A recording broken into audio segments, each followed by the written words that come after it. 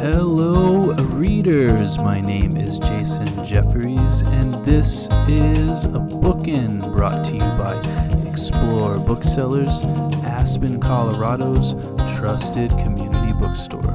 Wherever you are in the world, it is always good to explore. My guest today is Hugh Hodges. He teaches in the Cultural Studies Department at Trent University. He has written extensively on African and West Indian music, poetry, and fiction.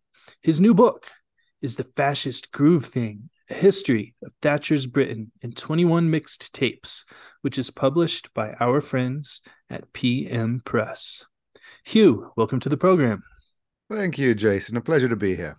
It's an honor to have you here. And first, Hugh, before we dive into your new book, I'm hoping you can tell us a little bit about what you've written about Bob Marley. I once took a university course on Rastafarianism and reggae, and one of my favorite books, A Brief History of Seven Killings by Marlon James, is about Bob Marley. So this is an area of interest for me. What have you written about Bob Marley, Hugh? So Bob Marley was a key figure in, my doctoral work, which then wound up becoming the book Soon Come, Jamaican Spirituality, Jamaican Poetics.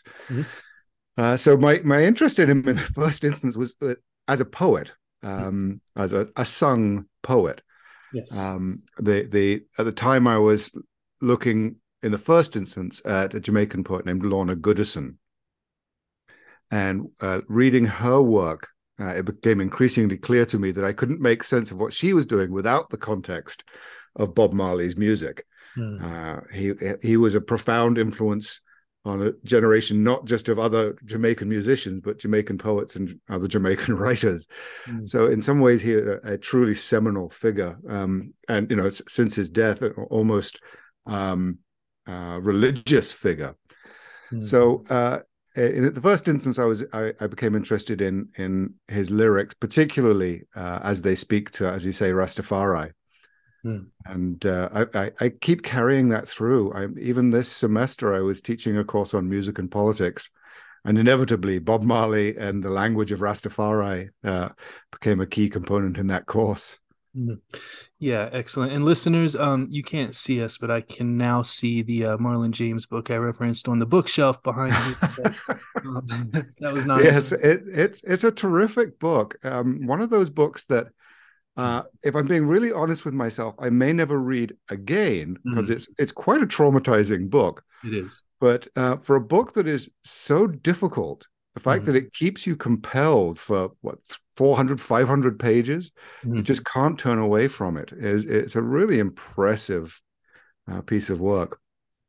Yeah, absolutely. And Hugh, your last answer reminded me, I had a lot of poet and writer friends who were angry when Bob Dylan won the Nobel Prize for literature. Do you think that song lyrics should be considered as literary works? A fairly loaded question, given that I've just written a book based on the assumption that song lyrics can be taken as a form of not just poetry, but history. Yes, I think complaining that because Bob Marley's poetry happens to be sung, that it isn't poetry is a form of madness. The oldest poetry we have was sung. Yeah. Yeah, absolutely. I agree with you. And had a lot of passionate arguments with my friends when that happened. Well, let's now dive into this excellent new book, The Fascist Groove Thing. In your introduction, you write that music has always been seen and described as entertainment, but its largest secondary characteristic is that of unifier. Can you unpack this statement for our listeners, Hugh? I will try, but to be clear, that's actually Dick Lucas. Oh, yes. Dick wrote a forward. Now, Dick Lucas is the lead singer of several, to me, terribly important bands from the 80s. Yes. His first band was Subhumans, right. A punk band who moved in the anarcho-punk milieu. And then he started a band called Crisis. No, hang on. Culture Shock. Sorry. Yep. And then latterly Citizen Fish. All three bands are now sort of circulating with interlocked members. But Dick Lucas is one of those figures whose as a lyricist, I won't say a singer because I'm not sure what Dick has ever done is sing. He enunciates, he vociferates, Yes. but his lyrics are witty and sharp and profound and silly and all of the things that I admire in poetry, really. Mhm. So he was good enough to write this forward. And yes,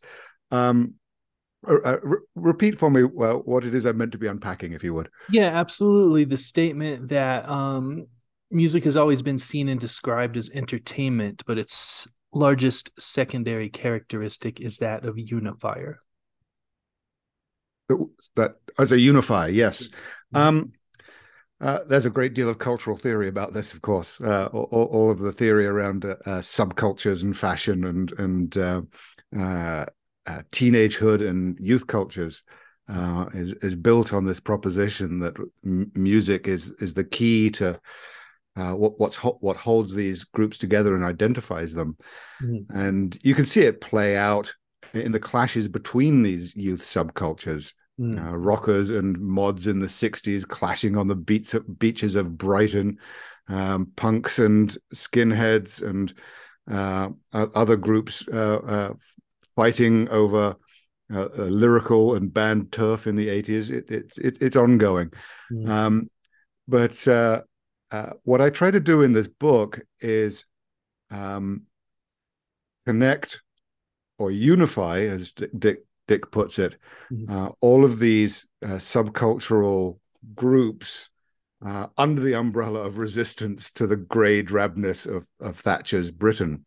Mhm. And that's what Dick is sort of referring to is the way I pull together bands and artists from a wide variety of scenes at the time in a way that nobody deeply invested in one of those scenes would have done. Yeah. There's too much invested in identity for it. One of the things that Dick points out in his introduction is that there are things in the book that he was oblivious to at the time Mhm. because he was so deeply invested in the anarcho-punk scene that he really wasn't paying an awful lot of attention to what synth pop was doing at the time. Mhm. But in retrospect, I'm trying to draw these together and unify across those scenes. Absolutely. Not trying to, you did very successfully, in my opinion. But Hugh, many of our listeners are both too young and too American to know much about Margaret Thatcher. Can you give us kind of a synopsis of who she was, what role she played in the government, and why she was such a divisive figurehead? I will attempt to. This is the 30-second version of Margaret Thatcher. Uh-huh. Uh, Margaret Thatcher became the leader of the Conservative Party in Britain in the mid 1970s. And at that time, although the Conservative Party and the Labour Party were obviously on the right side and the left side of the political spectrum, they were both basically centrist parties. And the center was considerably further left of where we imagine center to be now. Mm. Britain was very much a welfare state, heavily invested in the idea that the government had a major role to play in governing the economy, controlling and managing the economy, and in ensuring the safety and welfare of its citizens. By the mid 70s, though, there was a great deal of pressure on those assumptions about what government can and should do, largely economic pressure. Inflation was rising rapidly. The unions, who had been responsible for so much of what was good about British society, were becoming increasingly an object of antagonism because they seemed to be looking out only for their members rather than society, while having a very strong influence on the government. So Thatcher and the Conservatives in the mid 70s started to speak to those dissatisfactions. Coincidentally, at the same time that the first wave of punks were speaking to the same kinds of dissatisfactions about a welfare society that expected you to work the same factory job for your whole life and obey the rules and just get along with people. Mm. In 1979, in the winter of 1979, the Labour Party had a very bad year in government. There were a series of very, very disruptive strikes. At various points, virtually the whole country was on strike. And you can picture the garbage piling up and the trains not running and so on and so forth. Exacerbated by the fact that so many of the industries in Britain were nationalized, so that a strike against the government really did bring the government and the country to a grinding halt. In the 1979 election, Thatcher and the Conservatives really swept the Labour Party out of power. And Thatcher arrived with an agenda to dismantle the welfare state. She very famously said, "There's no such thing as society." It's a quotation often taken out of context, but even in context, she meant it. She really did mean that the business of government isn't society. It's not looking after people. It's just making sure that business can do its business. Mm-hmm. And that was her agenda. So dismantling the welfare state, selling off the nationalized industries, selling off the country's shared commonwealth of council housing, opening up everything to private enterprise. Mm. The immediate consequence of this was an almost total economic collapse, particularly in the north, where industries that had been subsidized partly to maintain employment were suddenly had the plug pulled, and entire communities found not just their way of making a living, but their way of life taken away from them. So very rapidly, Thatcher became identified with this series of economic policies that became identified as Thatcherism. And Thatcherism can be very correctly blamed for very, very hard times in the north of England, particularly through the entire 1980s. Arguably, the country has never recovered. Right. Thank you, Hugh, for that synopsis. So now there's this song, "We Don't Need This Fascist Groove Thing" by Heaven 17. The BBC wouldn't play it. Why would the BBC not play it, Hugh? And do you think that the BBC would make a similar decision, say, in 2019 when Donald Trump was the president, or Boris Johnson was in power in the UK? To preface, the BBC is pretty heavy-handed with its decisions to censor things, and it's not a sort of government mandated suppress this song, remove it from the record stores. It's just we're not going to play it because we don't think it's good for people. So during the Falklands War, for example, all kinds of songs that had nothing to do with the Falklands War, but might demoralize or upset people, were banned for the duration, right? So the banning of, or banning may even be the wrong word. It's the word we always use for what the BBC does when it doesn't want to play a song. But the not playing of the fascist groove thing really was, as I say a bit facetiously in the book, because it's just impolite to draw a direct line from Adolf Hitler to Ronald Reagan, which is what that song does, right. While also pointing to various other kinds of fascistic behavior that were emerging in the United States and in Britain at the time. Whether the BBC would ban a song drawing a direct line from Adolf Hitler to Donald Trump, I don't know. I'd like to think not, perhaps. I would like to. They do still ban stuff. They do still refuse to play stuff. Interesting. Well, thank you. You're giving me some ammunition for a conversation I was having with my wife the other night, comparing NPR with BBC. So I appreciate that.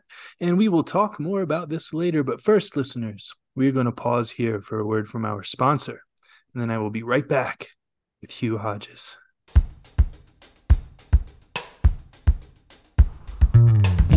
The Bookin Podcast would like to thank Libro.fm audiobooks for their sponsorship. Libro FM has the same audiobooks at the same prices as their major competitor. You know the name. But instead of supporting the Big River, you'll be supporting your favorite neighborhood bookstores. Please head on over to Libro.fm and enter the promo code Bookin, that's BOOKIN, in the promo code space to get one free audiobook and support your favorite local independent bookstore, explore booksellers in the process. I'm back with Hugh Hodges, author of The Fascist Groove Thing, A History of Thatcher's Britain in 21 Mixtapes, which is published by our friends at PM Press. And by the way, Hugh, at my bookstore, Explore Booksellers in Aspen, Colorado, we have staff meetings every morning where we talk about what we're reading. And my colleague Tony says, I'm glad they're finally calling her a fascist, even though that's not what the title is doing exactly, but that's the impression that he took. Not exactly, but I do adore the cover image. Absolutely. Which very subtly implies that Margaret Thatcher is giving a Nazi salute. Yes. Yeah. Yes, it's a very good cover. But Hugh, speaking of your title, what is a mixtape, and how many people in 2023 are aware of what a mixtape is, do you think? Yeah, fair enough. For those of you too young to have grown up with the mixtape, it was a currency. It was how we wooed one another. It was how we explained ourselves to one another. We would make a mixtape by selecting tracks off our LPs and mixing them onto a cassette tape, and then saying, "I made this tape for you," and hope that the song spoke for us. I really liked the idea of juxtaposing something as transient, as ephemeral as a homemade mixtape with that big H word, history. Right. And suggesting that these bits of ephemera are there telling a version of the history of the 1980s just as surely as all of these big histories of the period that are starting to emerge do. Absolutely. And does a mixtape or a mix CD translate to a playlist that one would sort of create on a service like Spotify or Apple Music and then email to someone as a link? Yes or no, and why or why not? So not quite. I did, in fact, try to make Spotify playlists based on the mixtapes, the notional mixtapes that start each chapter in the book. And an awful lot of the things I refer to simply aren't on Spotify. Apparently, there isn't a big market on Spotify for a narco-punk from the mid-1980s, or some of the truly indie stuff that finds its way into the annals of the fascist groove thing. The other big difference between mixtapes and Spotify is ease of use. Spotify makes it easy, makes it too easy for someone of my generation. For my generation, part of what made mixtapes or cassette tapes in general so profoundly empowering in a way was that they were an alternative medium. There was a big network in the UK, at least, of free music, where you would send a blank tape to the band with a self-addressed stamped envelope, and they'd copy their home recorded album onto it and send it back to you. So this was a whole medium outside of the music industry, a genuinely autonomous music scene. Now, the music was mostly ghastly. I mean, recorded in some cases on those little tiny cassette decks by people sitting around a kitchen table, but it was free and it was autonomous. And that sense of the cassette tape as existing outside as a form of pirate radio was very strong all through the 80s.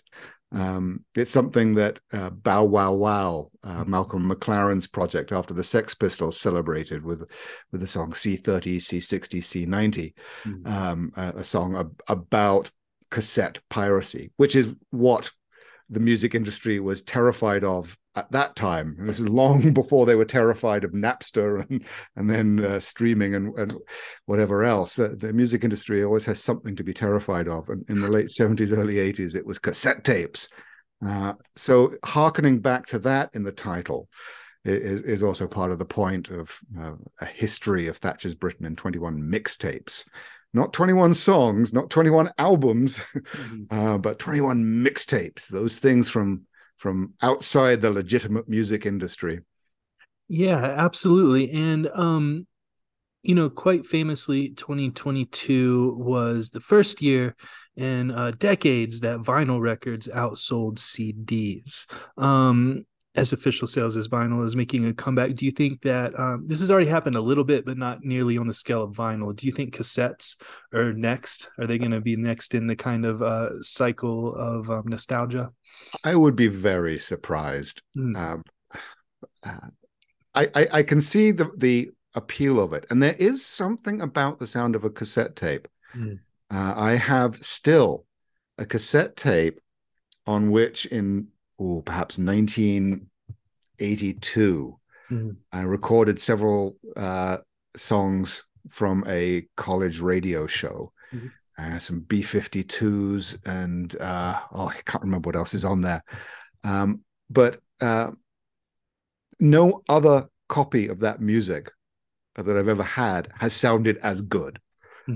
Just something about the fuzzy warmth of that particular cassette tape that is very appealing.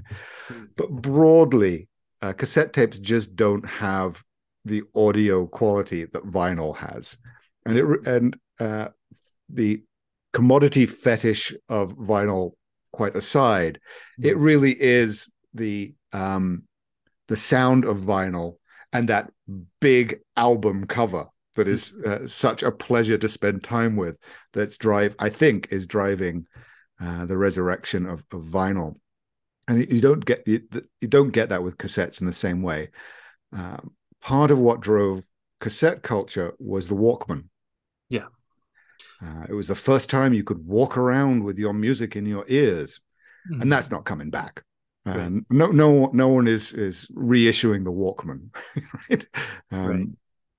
Yeah, my friends at School Kids Records in Raleigh and Chapel Hill, North Carolina, they are buying used cassettes for a good price because I guess all of the kids at UNC, Duke, NC State, etc., all the young adults, I should say, are buying them to record over them, on 4-track recorders, etc. So there's something going on there, maybe harkening back to the old model you speak of, where folks are recording their albums around their kitchen table. And there are DJs who swear by cassettes, right? So yeah, absolutely. Well, thank you. Hugh, you make a comment in this book that After Human League's Don't You Want Me was #1 for 5 weeks in a row. This band, Heaven 17, from your title, it knocked all the interesting edges off of their music because they were attempting to emulate Human League's success. And my question for you is, why do artists do this, Hugh? Why do people change their sound to emulate something else that's on the radio? If I were an artist, I'd know, I'm sure. In the case of Heaven 17, I think it's one of the very few instances in the book where I actually make a value judgment about the music I'm talking about. Yeah. Largely, I don't, because it's simply not the point. The whole point is that it was the sheer volume of this body of work critiquing Thatcher and Thatcherism that matters in retrospect, not whether this particular song was better than that particular song or whether this band sold out and this band didn't. In the case of Heaven 17, I do think there was a basic kind of competitiveness with the Human League. The members of Heaven 17 were the original members, or two of the three were original members of the Human League. And as the Human League, with Phil Oakey, they released several very interesting and commercially totally unsuccessful songs. part of the reason I suggest in the book is you're never really going to have a smash hit with a song called "Being Boiled." It just doesn't have a top 10 title. But the fascist, we don't need this fascist groove thing was a hit. It made the top 40. Yep. And they had a couple of other top 40 songs. But Human League, without the experimental impulses of Heaven 17, were dominant. They just ruled the top 10 for several years. And never having interviewed any members of Heaven 17, I can't say this definitively, but I would imagine that rankled. As you leave a band because you don't think it's going anywhere, and you're going to do something bigger and better, and the folks you left behind go off into the stratosphere without you. It must have been very irritating. So I think in that instance that there was an impulse to get back into the top 10. More broadly, though, and more sympathetically, I think you could see this in the Clash too, that you start out being angry and determined to make a point, and after a while, you really just kind of want to have some fun. And I think that's fair enough. It's a hard living. It's a rotten way to make a living, being an artist. And anything you can do to have some fun doing it is worth doing. And I have immense admiration for those punk bands who are still out there doing it the hard way. In some cases, 40 years later, still pushing that rock up the hill. We'd be lost without them. But they are all mad, completely bonkers. Absolutely. And that's a good segue into this next question. I'm the type of person, I get very obsessed with music, and I, follow bands down rabbit holes, etc., and try to look into their pasts. But one band that I never did this with is Chumbawamba. The first mixtape in your book, titled "The Grocer's Daughter," features a track by Chumbawamba. Is this the same band of tub thumping fame? And what were they up to in 1986 with this track, Rock and Rolls? Oh, tub thumping. Yeah, it's Chumbawamba are the perfect example of a band that exists in North America on the basis of one song. And their entire identity is based on that one song, and exists completely differently in the UK. Another good example is Madness. I think they had one hit in North America, Our House. In Britain, they were and remain an institution. But yes, Chumbawamba, if you'd only ever heard tub thumping, you'd think of them as a somewhat annoying early 90s kind of phenomenon. But they had been writing very political songs in a variety of genres for the better part of a decade at that point. In fact, Boff Wally of Chumbawamba, who provides the afterword for the fascist groove thing, his most recent work with his group called Commoners Choir has been choral, not dull old medieval choral work, but it's choral and highly political and very funny. I strongly recommend you go down that particular rabbit hole at your earliest convenience. But yes, Chumbawamba had been very earnestly eking out a living in music, operating in the anarcho-punk scene, using that circuit, that network of homemade demo tapes and selling them at gigs and so on and so forth. And I think what happened with tub thumping is they read the manual. Now, the manual was something put out by KLF.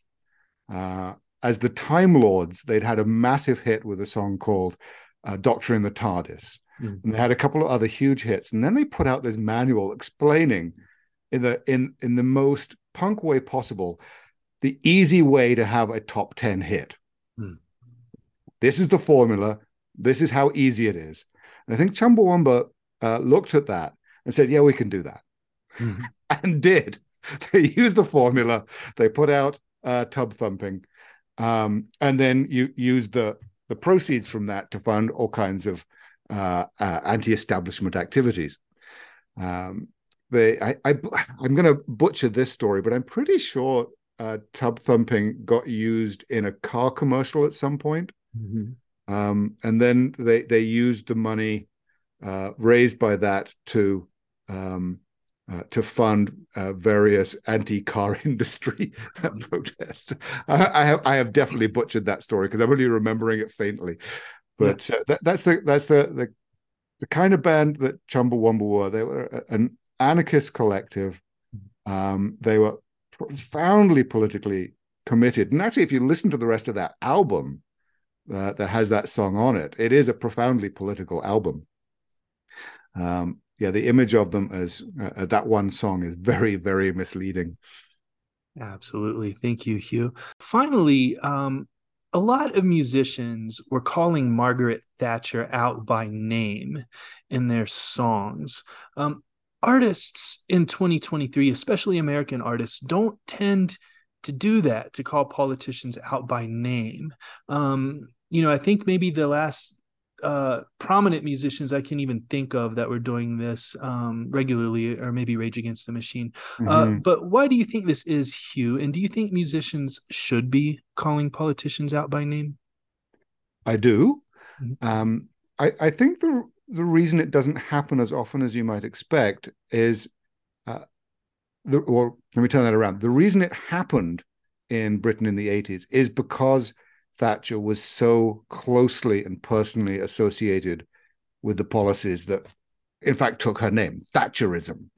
So she became a really convenient and precise target as shorthand for all of the policies, all of the government activities that were affecting particularly young people, and particularly young people in the North. So it's not a surprise that you don't get songs about Tony Blair or Gordon Brown or Bill Clinton or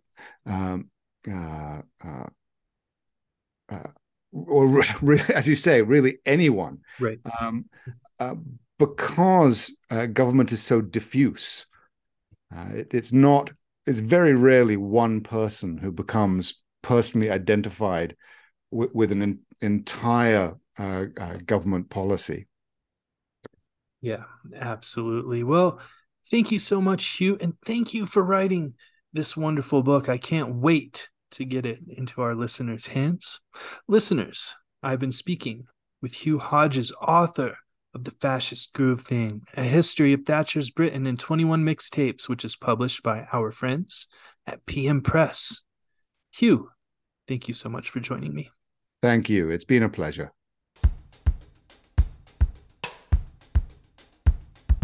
Once again, I would like to thank Hugh Hodges for joining me. Copies of The Fascist Groove Thing can be ordered from www.explorebooksellers.com with free shipping for members of Explore More Plus.